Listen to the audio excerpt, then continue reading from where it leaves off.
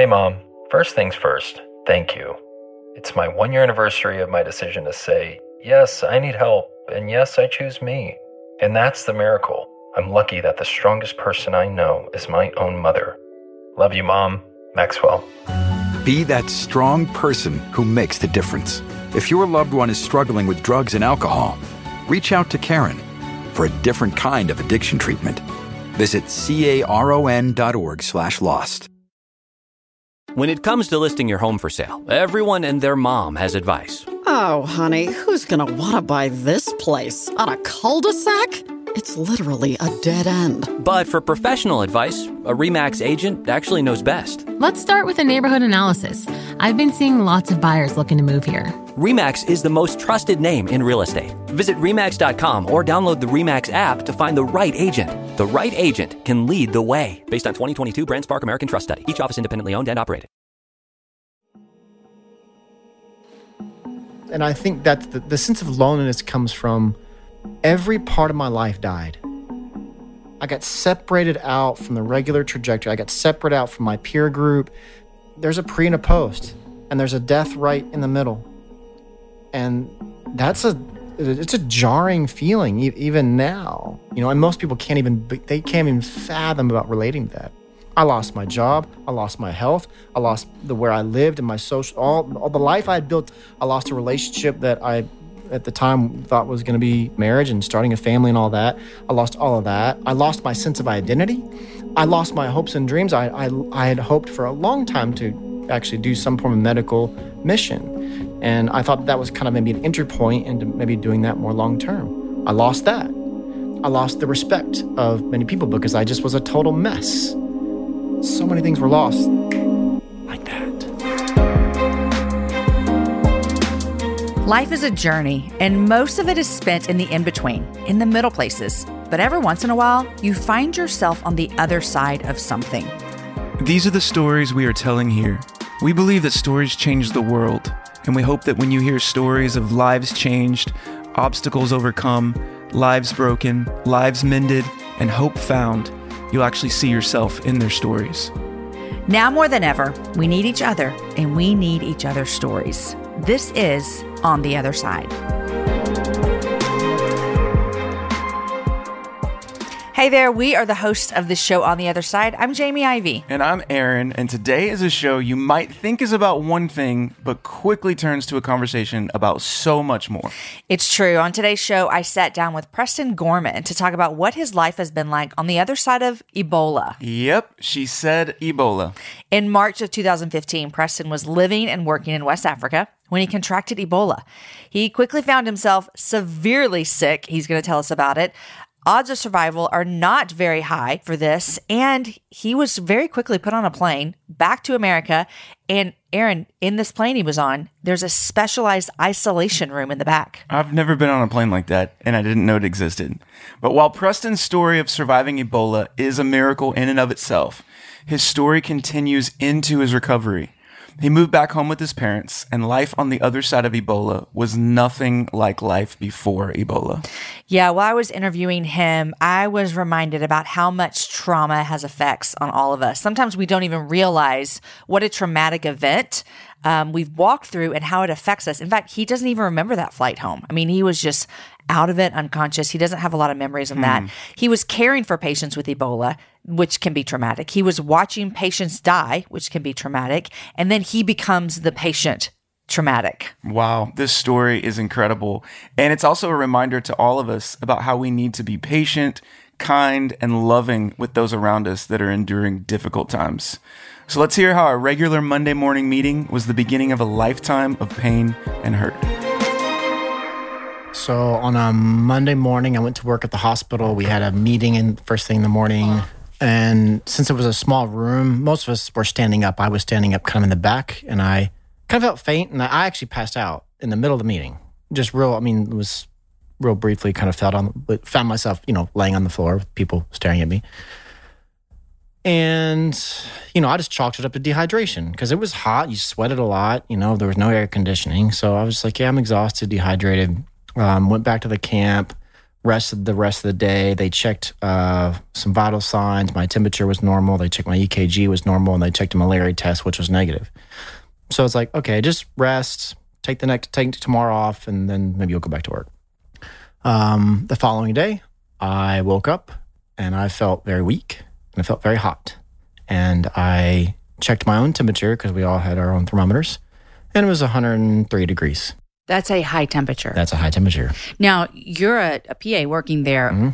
At this point, you're not working specifically with patients with Ebola. Am I correct? At that specific point, I was not. I'd spent the first couple of days in an Ebola treatment unit, and then I'd shifted to the hospital down the road, which was technically not supposed to be treating the Ebola patients. But I had, in the course of being there, I had been in an Ebola treatment unit. Is that where they think that you contracted the virus? We never really figured it out. It could have been there, but it also could have been the hospital because they would triage patients there. And if they had any Ebola symptoms, they would send them away. But we didn't have any PPE there. So I may have triaged a patient, then sent them away. And we don't know. You know, I only know what PPE is because of COVID. 2020 COVID. Yes. Right. Yeah. Okay. So you find yourself waking up, 103 fever. Mm-hmm. Is your first thought, I've contracted Ebola, or no? No, I actually was a bit irrationally optimistic at the moment because there was another doctor in our camp that had also had a fever, and he had gotten treated for just E. coli, basically a stomach bug, and he was fine. So I was like, oh, maybe it's just a stomach bug. And the possibility of Ebola was there, but I was really trying to keep that. I was like, let's not think about that too much. You're very optimistic then. I'm usually not, but that for some reason at that point I was. I would have self-diagnosed in a heartbeat. Okay, so what other symptoms were you having that led you then to think, okay, this is more serious? So yeah, at that point, they actually told me to put on a Tyvek suit. They put me in an ambulance a couple hours later, and I rode by myself in the back of an ambulance 2 hours to the facility. And when I was in the back of that ambulance, first of all, I could feel myself just profusely sweating. I mean, I was losing so much fluid, and I was supposed to keep it on to stay isolated from the outside world, but there was no one back there with me. So I just ripped it off because I knew I was losing so much fluid. If I keep this thing on, I'm going to pass out back here, maybe die back here. So I just ripped it off. And not too long after that, I started puking all over the back of that ambulance. And I mean, it was bad. I mean, it was just like vomiting upon vomiting upon vomiting. And I thought to myself, I don't think this is normal. Like, this is bad. And you're all alone. Completely alone. So 2 hours, you get to the hospital. They immediately are taking you in, isolating. No, they didn't take me in. The guy in the front just kind of bangs on the window area between the cab and the back to indicate that we're there. And I let myself out and stumble out. I can barely walk. I'm weak, very weak. And I kind of stumble through the triage area where the triage desk is, and there's a plexiglass window between me and the nurses, and they start asking me questions, and then I kind of lay down on the ground and at that point, I'm dry heaving. I had lost everything. So now I don't have anything left in my stomach. So now I'm just dry heaving on the concrete by myself again, while nurses ask me questions behind the plexiglass. Can you kind of set the stage a little bit for me? This is 2015. You're in Sierra Leone. There's an Ebola outbreak. You went there as a physician assistant to work and serve and help.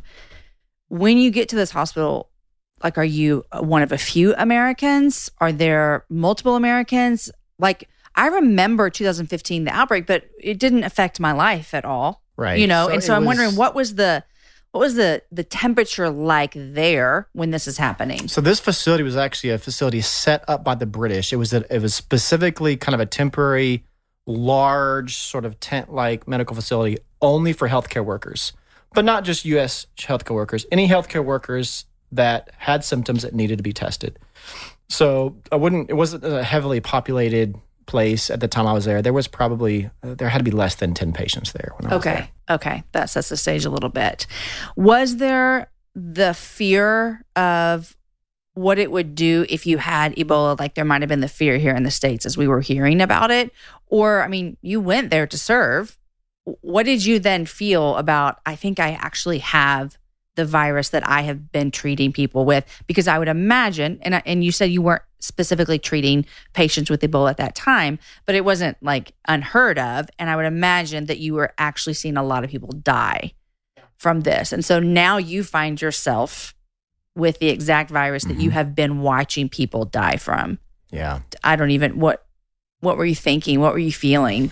Well, it wasn't, well, in the moment of all the vomiting and getting in the hospital, I really was just like, let me get tested. Let me not jump to conclusions. But there in the back of my mind, there was like, man, this is really similar to my patients. But it didn't, I don't know why. I wasn't going to go there until I got the test results back. But that night, I got the test results back. And that's when I was like, I could die of this. I mean, what are the odds that you would? They have to be high. They're pretty high. The mortality rate varies depending on the treatment you get, but it's roughly 40 to 50%. And it's a little better than that if you get ICU care with a ventilator. But without that, it's 40 to 50%. I think I read in the article in the Post that of all the people who contracted the virus in West Africa in that time, I think 40% of them that sounds died. About right. This would be an epidemiologist would have a more accurate answer for you. I can't claim to be an expert, but that's a rough estimate. Yeah. So you get the positive test. Do you call your family immediately? You're on the other side of the world. Right. So, the doctor came in and said, Preston, bad news. Your Ebola PCR test is positive.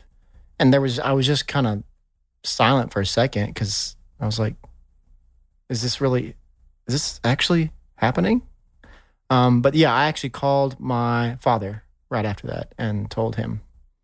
And that's probably a whole separate interview with him to go through what he felt in that moment. I'm sure. But yeah, it was a dark day. All right. So you find out, yes, you do in fact have this virus that you had been helping people with. I know a part of your story is then you then took the journey all the way home back to the States. Was that always an option, or how did you end up coming back to the States and not staying for treatment there at the hospital? I think the plan all along was to fly me back. Okay. Because I was a United States citizen, that was my right, from what I understand. So immediately the doctor told me, upon diagnosing me, she said, we're calling the State Department, we're calling the CDC, we're going to be getting you out of here. So I think that was all part of the protocol. What kind of plane do you fly home on when you're sick like that? It was a specialized plane by a company called Phoenix Air, and they have an isolation unit in the back of the plane. Wow. And they got 3 nurses that rotate in and out with you during the flight. Do you remember the flight? I remember portions of the flight, but I was pretty out of it. Yeah. You fly into Dulles. Mm-hmm. They take you straight to the hospital. Yep. Tell me what happened then. So that's a really foggy memory. For you, I'm sure, yeah. They carried me off a plane in a bubble, which you can see in the newspaper article, but I don't even remember that. I remember being very weak, but I didn't know they carried me off in a bubble. That was news to me. Mm-hmm. Literally when the article came out, I didn't know that. That's funny. I do remember riding in the back of the ambulance, although I don't remember the bubble part, but I remember the back, because they put it in an ambulance with 2 doctors, or might have been a doctor nurse, to the hospital. And I just remember being like, okay, I'm on U.S. soil. Maybe I can survive this. If I can just hang on long enough. Maybe you can survive. The next couple of weeks are a blur for you. Total blur. But you did almost die. You were in ICU. You were separated from your family. Everyone that came in contact with you had to have on protective gear, I would assume. And then you come out, like you survive. How many Americans? 9. 9 survived. Do you know the number? I think 11 I think it was 11. Yeah. 9 survived. All of them were brought back to the States. Some of them got it while they were here. Yes, I remember that. So, but the ones that didn't, I think were all brought back. Yeah. So you survive. Hooray. Everyone's happy. Everyone's excited. And yet I know that's where a lot of your journey begins. I also know from reading the Washington Post article that you decided at the beginning to stay anonymous. What was your reasoning behind that? Because I think I felt so lost and confused.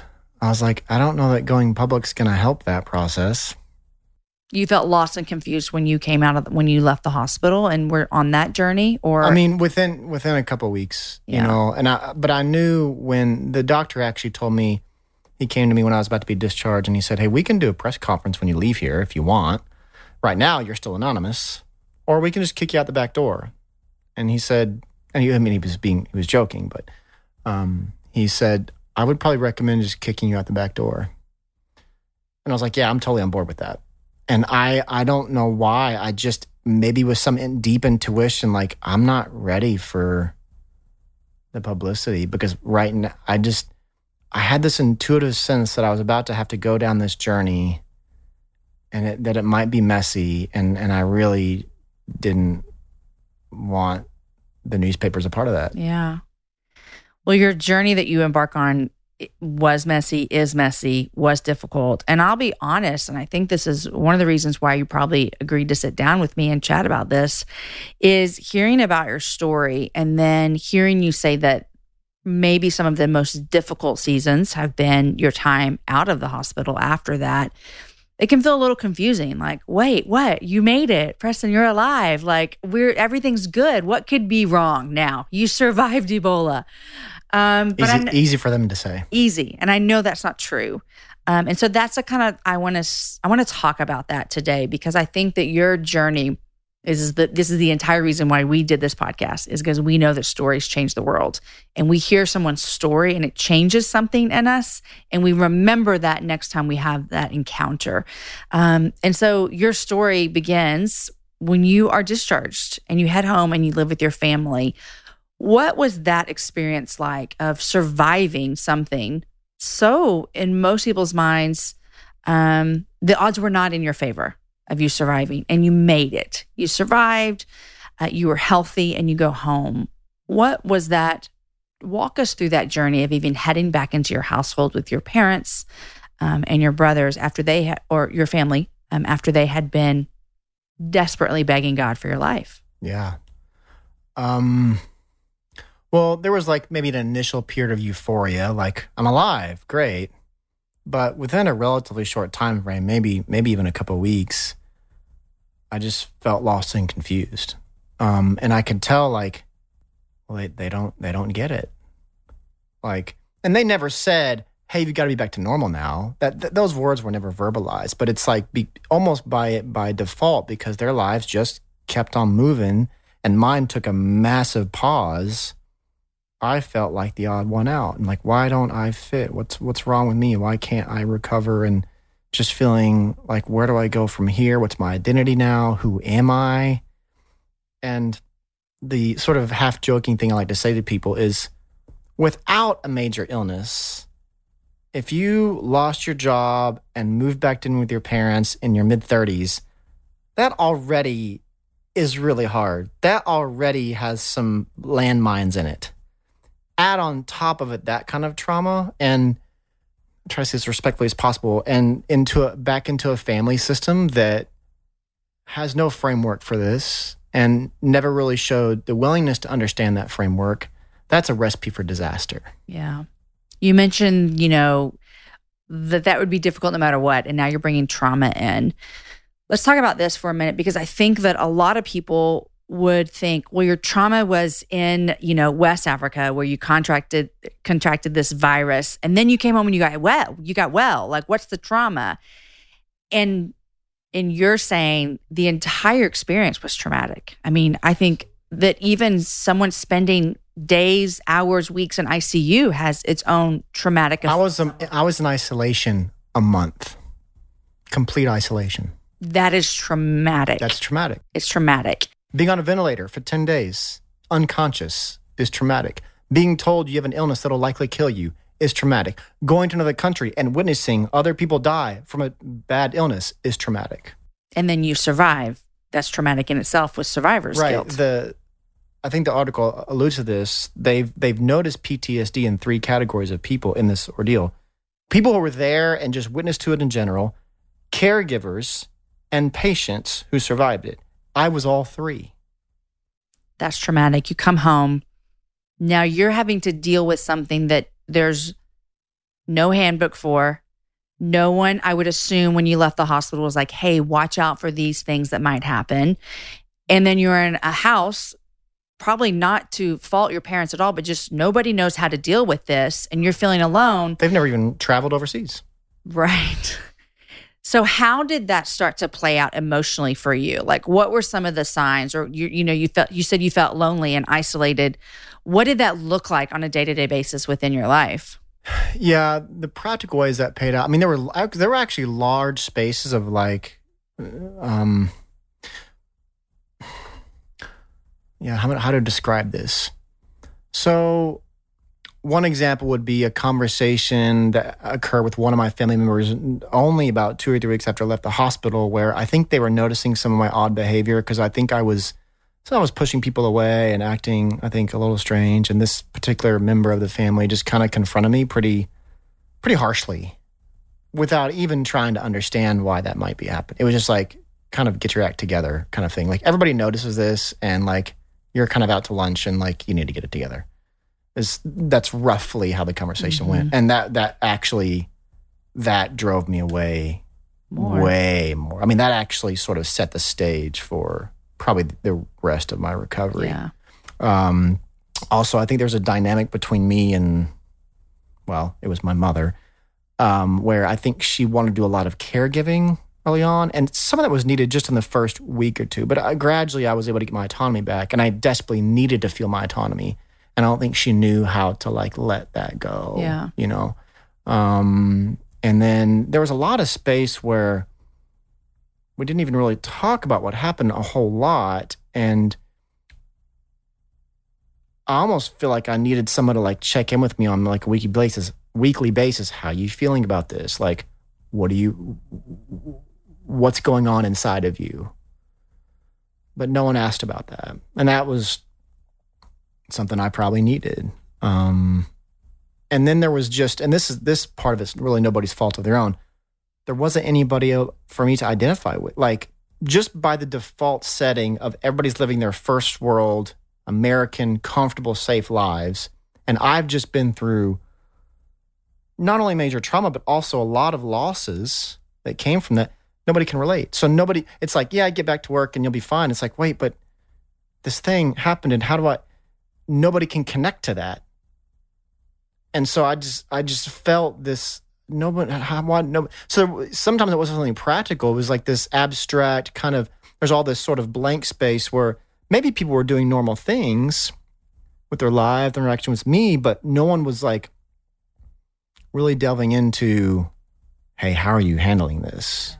You know, and so I think all those things combined, and I could tell just by people's behavior, probably within 3 to 4 months, I could kind of feel their expectations a little bit and things that they would communicate in subtle ways that may not be aware of, that communicated like, yeah, it's probably about time. And get past this. And I couldn't, and I didn't know why, like what's wrong with me, you know, and this is how this manifested.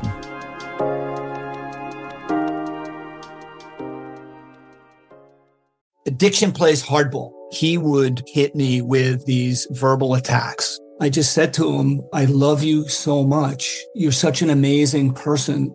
I can't take this ride anymore. It was the fact that Dad made that sentiment and broke down. And years later, he told me it had a huge impact on him.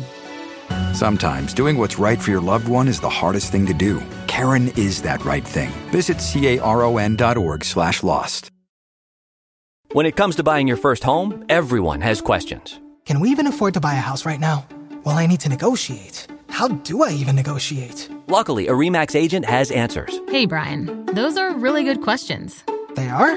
Thanks. It's my first time buying. I work with first-time buyers all the time. I got you. RE/MAX agents have more experience than other real estate agents. Visit RE/MAX.com or download the RE/MAX app to find the right agent. The right agent can lead the way. Each office independently owned and operated. So this is 5 years ago. I can tell that you have a lot of language surrounding trauma now in your life, which I can tell you've been in therapy and counseling, and there is this understanding of your emotions 5 years on the other side. Then you didn't have, I'm assuming you didn't have this much knowledge about trauma and PTSD and, the body keeps us, all these things. You didn't have this. So how does someone figure that stuff out? Like, how did you figure that out? How did you realize I might need to see a psychologist? I think I need some counseling. If no one else is telling you. Right. It wasn't until, I knew something was wrong within the first 6 months, but I thought it was like a character flaw. I literally thought it was like, yeah, I'm just a lazy, good for nothing. Like, I need to get back to work, pull myself up. Like, that's the problem, But even though I knew something was off, I didn't know. And I tried to communicate in different ways to different family members, to the one I was dating at the time, like, something's not right. And they just always looked at me like, yeah, well, whatever, And so it wasn't until after I moved to Austin and some things happened here, it's almost like I got some distance from the situation that allowed my body and soul to begin to actually process it. And when that started to happen, I became borderline non-functional, crying and just not knowing, when I became suicidal, that's when I was like, yeah, I need it.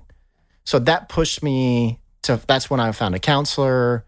I started reading I was like, I got to find out what is wrong, because I got a couple answers from, I mean this statement well, but it's probably not going to come across right. I had well-meaning but ill-informed and ignorant statements from people in my church that just had no understanding of trauma. And I was like, I just intuitively, I knew this isn't that's not the right. It's not going to get you what you needed. Those are not that's not the answer here. Mm-hmm. So I just dug and dug and dug. It was counseling. It was reading. I went to a treatment center. I just pursued healing with kind of a reckless abandon. I saw you even went to an AA group. Yeah. So I wasn't really a heavy drinker, honestly. There was one night, I think, where I drank pretty heavily. And I just knew AA was a place where there were broken people. So I happened to go there. I happened to meet a guy there who introduced me to the therapist that I went to. I love that. You're like, where can I go where people can not shame me and they're going to understand me and they're not going to care what I say? Yeah. Love it. It's so true. It's so true. So you started working towards that, especially when you started thinking, okay, I'm having suicidal thoughts. This is something I need to get some help here, which praise God that you did. Can you talk about how, when you started seeing, I need extra help, you've already moved to Austin, you're out of your parents' house. Mm-hmm. In my mind, I'd be like, that would help mend relationships, that you're getting help, you're not living with them. How has that still been a struggle for you to walk through relationships, dealing with trauma on the other side of something so difficult and traumatic? Are you specifically mean family relationships? Yeah. I know that was the thing that was so difficult for you right after. What does that look like for you now? So to kind of walk you through how that unfolded, I think what happened was I was getting that help. And in that process, probably late 2016, 2017, 2018, kind of that time span, I had to face this reality that and it was a painful reality. And it was just all this anger came up. I was like, where was the organization? Why didn't they reach out after I left the hospital? And why didn't my family seek any help for this? Why did they just kind of stare at me while I was emotionally drowning? And it brought up a lot of anger. And I was like, why did you guys? And now where I'm at with it now is they just weren't equipped. And they don't even really have the personality type to seek it out. It's too scary for them, right? So that's allowed me to have more compassion. But there was this anger, this deep anger. And every time I would talk to them over the phone, or even I went back in person, it would actually dig up all the trauma because it would remind me of the emotional disconnectedness. It would remind me of the failures and how deeply impacted my life. And it was so painful because of so many losses. So there was a point where I said, I can't talk to you anymore. Yeah. Because it's like ripping the Band-Aid off and bleeding all over again. I got to heal. Mm-hmm. I'm going to go over here. We're we're going to seal off the wound, for however length of time. And it was, a couple years. Did they understand that? I don't know if they understood, but they respected it. That's great.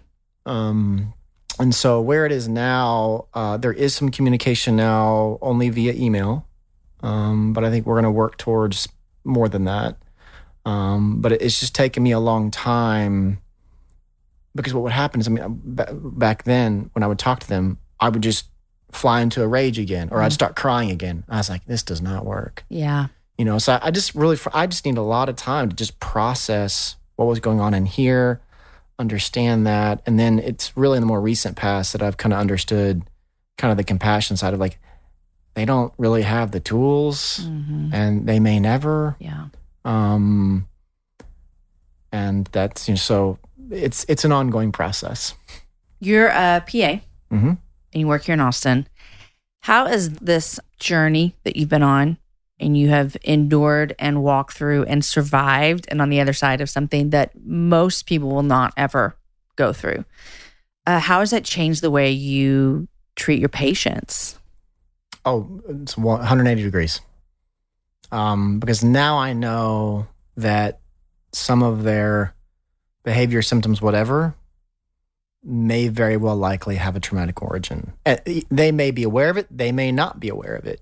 But even some other bodily symptoms, like I treated a girl who came in for kind of some panic attacks and PTSD and type symptoms.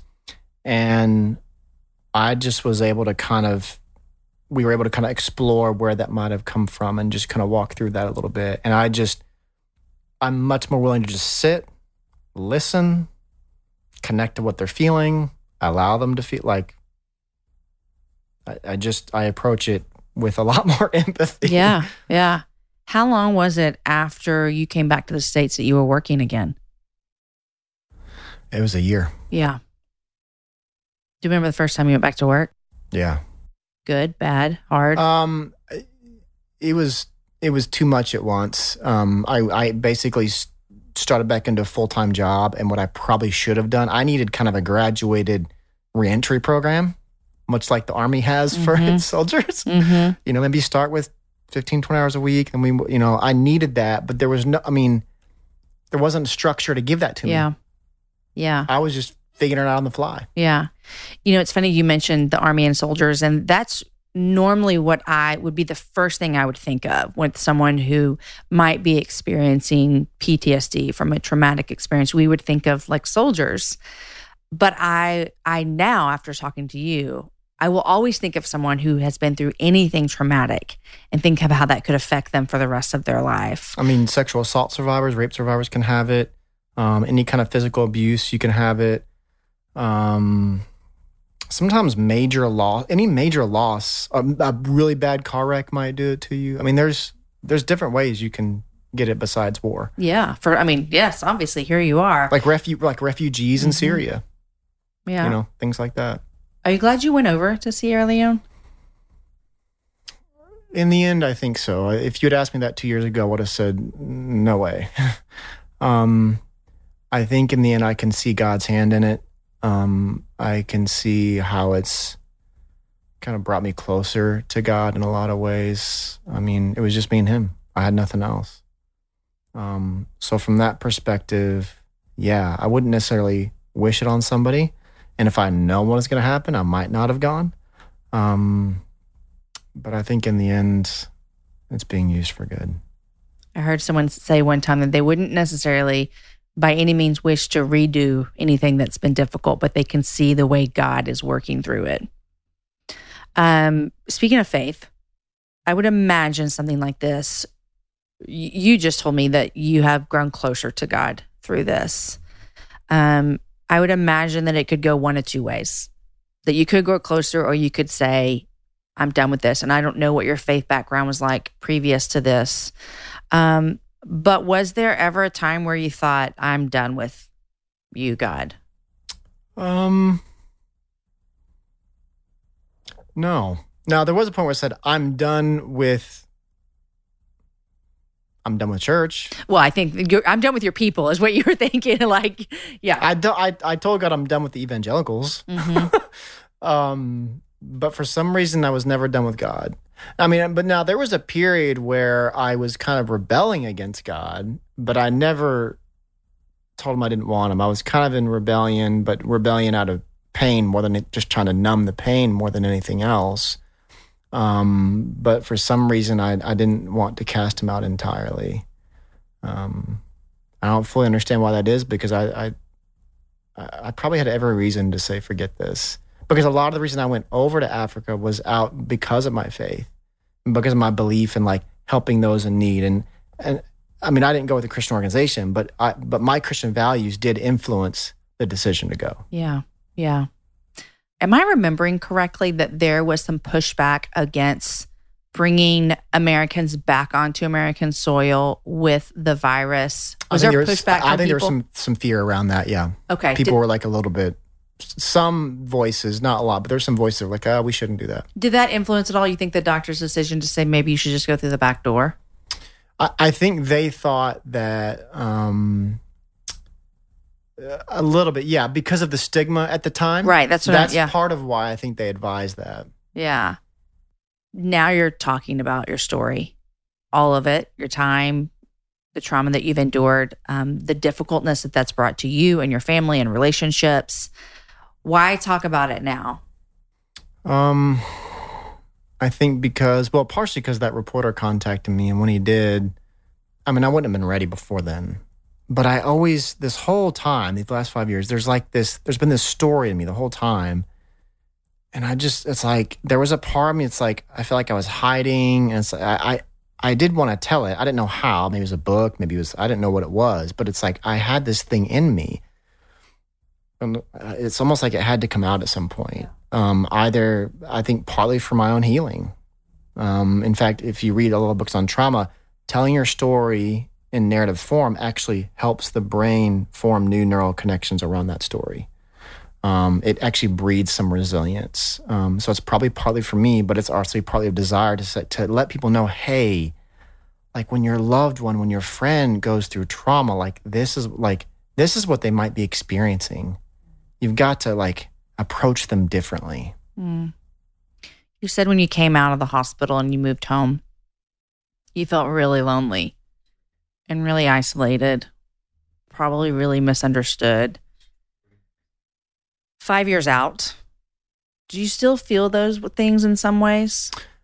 In some ways I do, and I probably always will, just maybe not to the intensity that I did. I mean, there's something about what happened to me that left a huge scar that hardly anyone will ever understand. And there is a loneliness in that. That's my cross to bear, and I understand that now. But I don't feel it to the intensity that I used to, and I know how to manage it now. I recognize, like, oh, that's that loneliness from what happened. That's what that is. Oh, okay. As opposed to before, it's like, what is this? This feels terrible. Oh my gosh, I'm going to die. This, I don't want to experience this. So I guess that's how I would answer that. I do feel that, because that event, it separated me. It did. But I've learned how to kind of live with that or cope with that. It's almost like you have life pre-Ebola and life post-Ebola. Right, I have two lives. And I think that the sense of loneliness comes from every part of my life died. I got separated out from the regular trajectory. I got separated out from my peer group. There's a pre and a post, and there's a death right in the middle. And it's a jarring feeling even now. It's like, wow, like that, wow. And most people can't even fathom about relating to that, because their lives have, they've had difficulties, but they've never had everything taken away at once. I lost my job. I lost my health. I lost where I lived and my social, all the life I had built up in Houston, which is where I was living, gone because I had to move back to Dallas. I lost a relationship that I, at the time, thought was going to be, going to marriage and starting a family and all that. I lost all of that. I lost my sense of identity. I lost my hopes and dreams. I had hoped for a long time to actually do some form of medical mission. And I thought that was kind of maybe an entry point into maybe doing that more long term. I lost that. I lost the respect of many people because I just was a total mess. So many things were lost like that. Have you gained things back? Some of them. I've gained my work life back. I think my health is back. Friendships, those have been a little more difficult. I mean, I think that most of them are back, but they're just a lot different, and their lives moved on anyway, so they're just in much different places from where I am. So it feels, relating can feel weird sometimes, because I'm like, oh yeah, like you're in the spot where I thought I was going to be until all this happened. So relating can be sometimes a little painful for me, but I have most of those relationships back. I think the family relationship isn't fully back yet. I don't know where I want to go for the future, so my hopes and dreams, I'm not really sure that's back. I haven't had much of a dating life since then, because I've been pursuing healing mostly, so that's not back. So some things have come back, and other things, not as much. Maybe not. It's what I'm learning by listening to you. Even you talk about all the things that you lost, and you list them out, like everything that you look at, and it really sums up a whole entire life. I mean, everything you listed. And I think that is something that, as an outsider looking in, and as someone who will potentially walk through someone who goes through something so traumatic, it's something we need to remember, that when the situation's over, when the person is healed, or when the abuser is gone, whatever it might be, fill in the blank, that their life is not automatically back to normal. Not by a long shot. And I think we have some friends, my husband Aaron and I do, who have gone through something very traumatic for them, that Aaron and I will never endure. And you know what? We don't understand it completely, but it's always there. We can talk about it. It's there. It happened. But it's almost as though they had this life before and a life after. And it's like a death. It's like a death. It's a death of a life. So with the listeners, I'm going to say that most of them will not endure what you walked through. I hope not. Yeah, I hope not. But I want you to talk to two people. I want you to talk to the person who will endure something traumatic, because that anyone can go through, and you just listed off a ton of things that could cause PTSD, anxiety, trauma. What is your advice to them?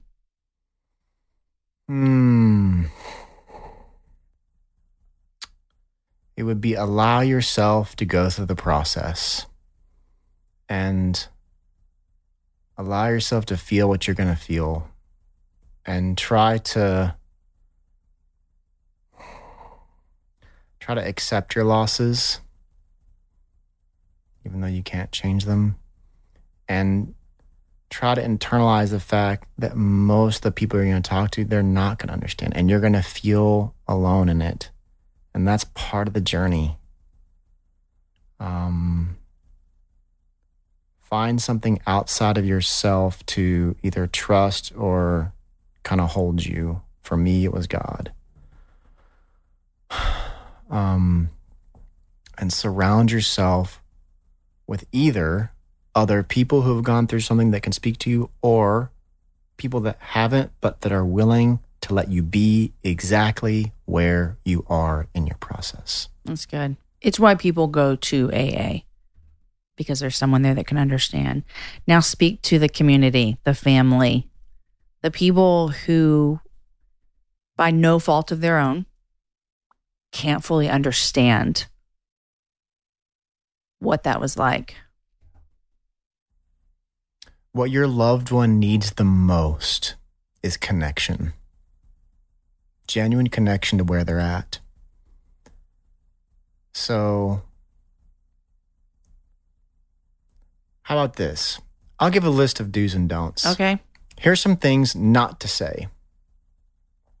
Why aren't you over this? That was 3 months ago.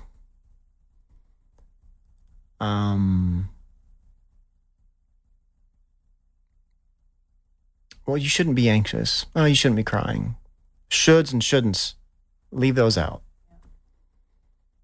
Well, man, you used to be like this before, but you don't seem like yourself. All those just make the person feel more shame. But phrases that do help to communicate your support would be things like, I don't fully understand, but I want to understand. Can you help me understand? I want to be with you in this. I'm with you in this. Your tears are welcome here. All of you is welcome here. So those are some phrases. Your family member needs to be heard and understood.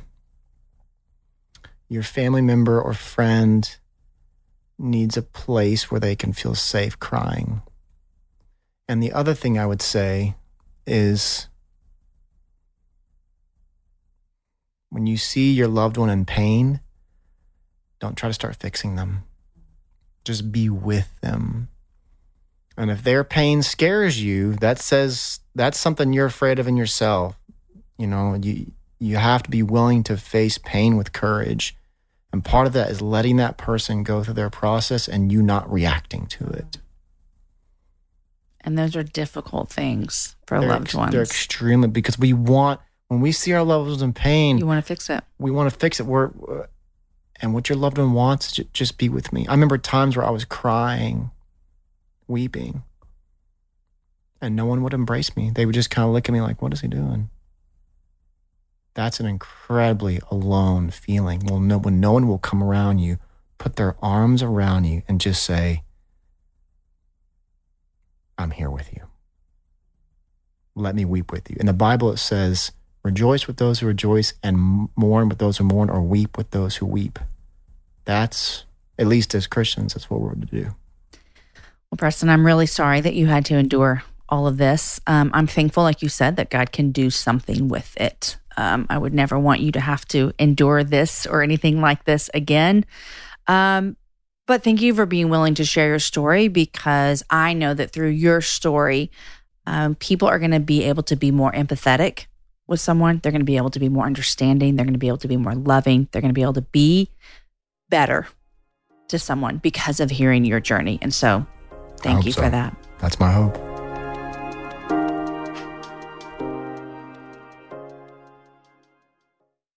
Addiction plays hardball. He would hit me with these verbal attacks. I just said to him, I love you so much. You're such an amazing person. I can't take this ride anymore. It was the fact that Dad made that sentiment and broke down. And years later, he told me it had a huge impact on him. Sometimes doing what's right for your loved one is the hardest thing to do. Caron is that right thing. Visit caron.org/lost. When it comes to listing your home for sale, everyone and their mom has advice. Oh, honey, who's going to want to buy this place? On a cul-de-sac? It's literally a dead end. But for professional advice, a RE/MAX agent actually knows best. Let's start with a neighborhood analysis. I've been seeing lots of buyers looking to move here. RE/MAX is the most trusted name in real estate. Visit RE/MAX.com or download the RE/MAX app to find the right agent. The right agent can lead the way. Based on 2022 BrandSpark American Trust Study. Each office independently owned and operated.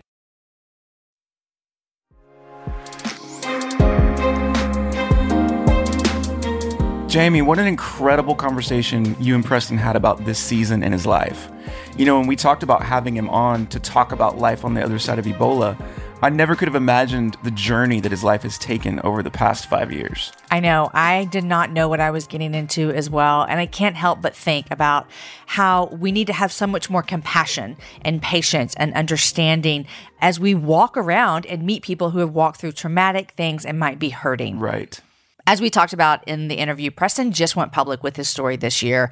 And so we're going to link to that article where they first told his story in our show notes. In fact, if you want to stay up to date with all things On the Other Side, you can text OTOS. That stands for? On the Other Side? OTOS to 55444. Today's show was mixed and mastered by the team at Podshaper. The music was created for the show by Matt Graham. And On the Other Side is produced by Lindsay Sweeney. We're your hosts, and you can find us on Instagram. I'm at Jamie Ivey. I'm at Aaron Ivey ATX. And you can keep up with this podcast on Instagram as well, at On the Other Side Pod. Thanks so much for hanging out with us. We will see you guys next week.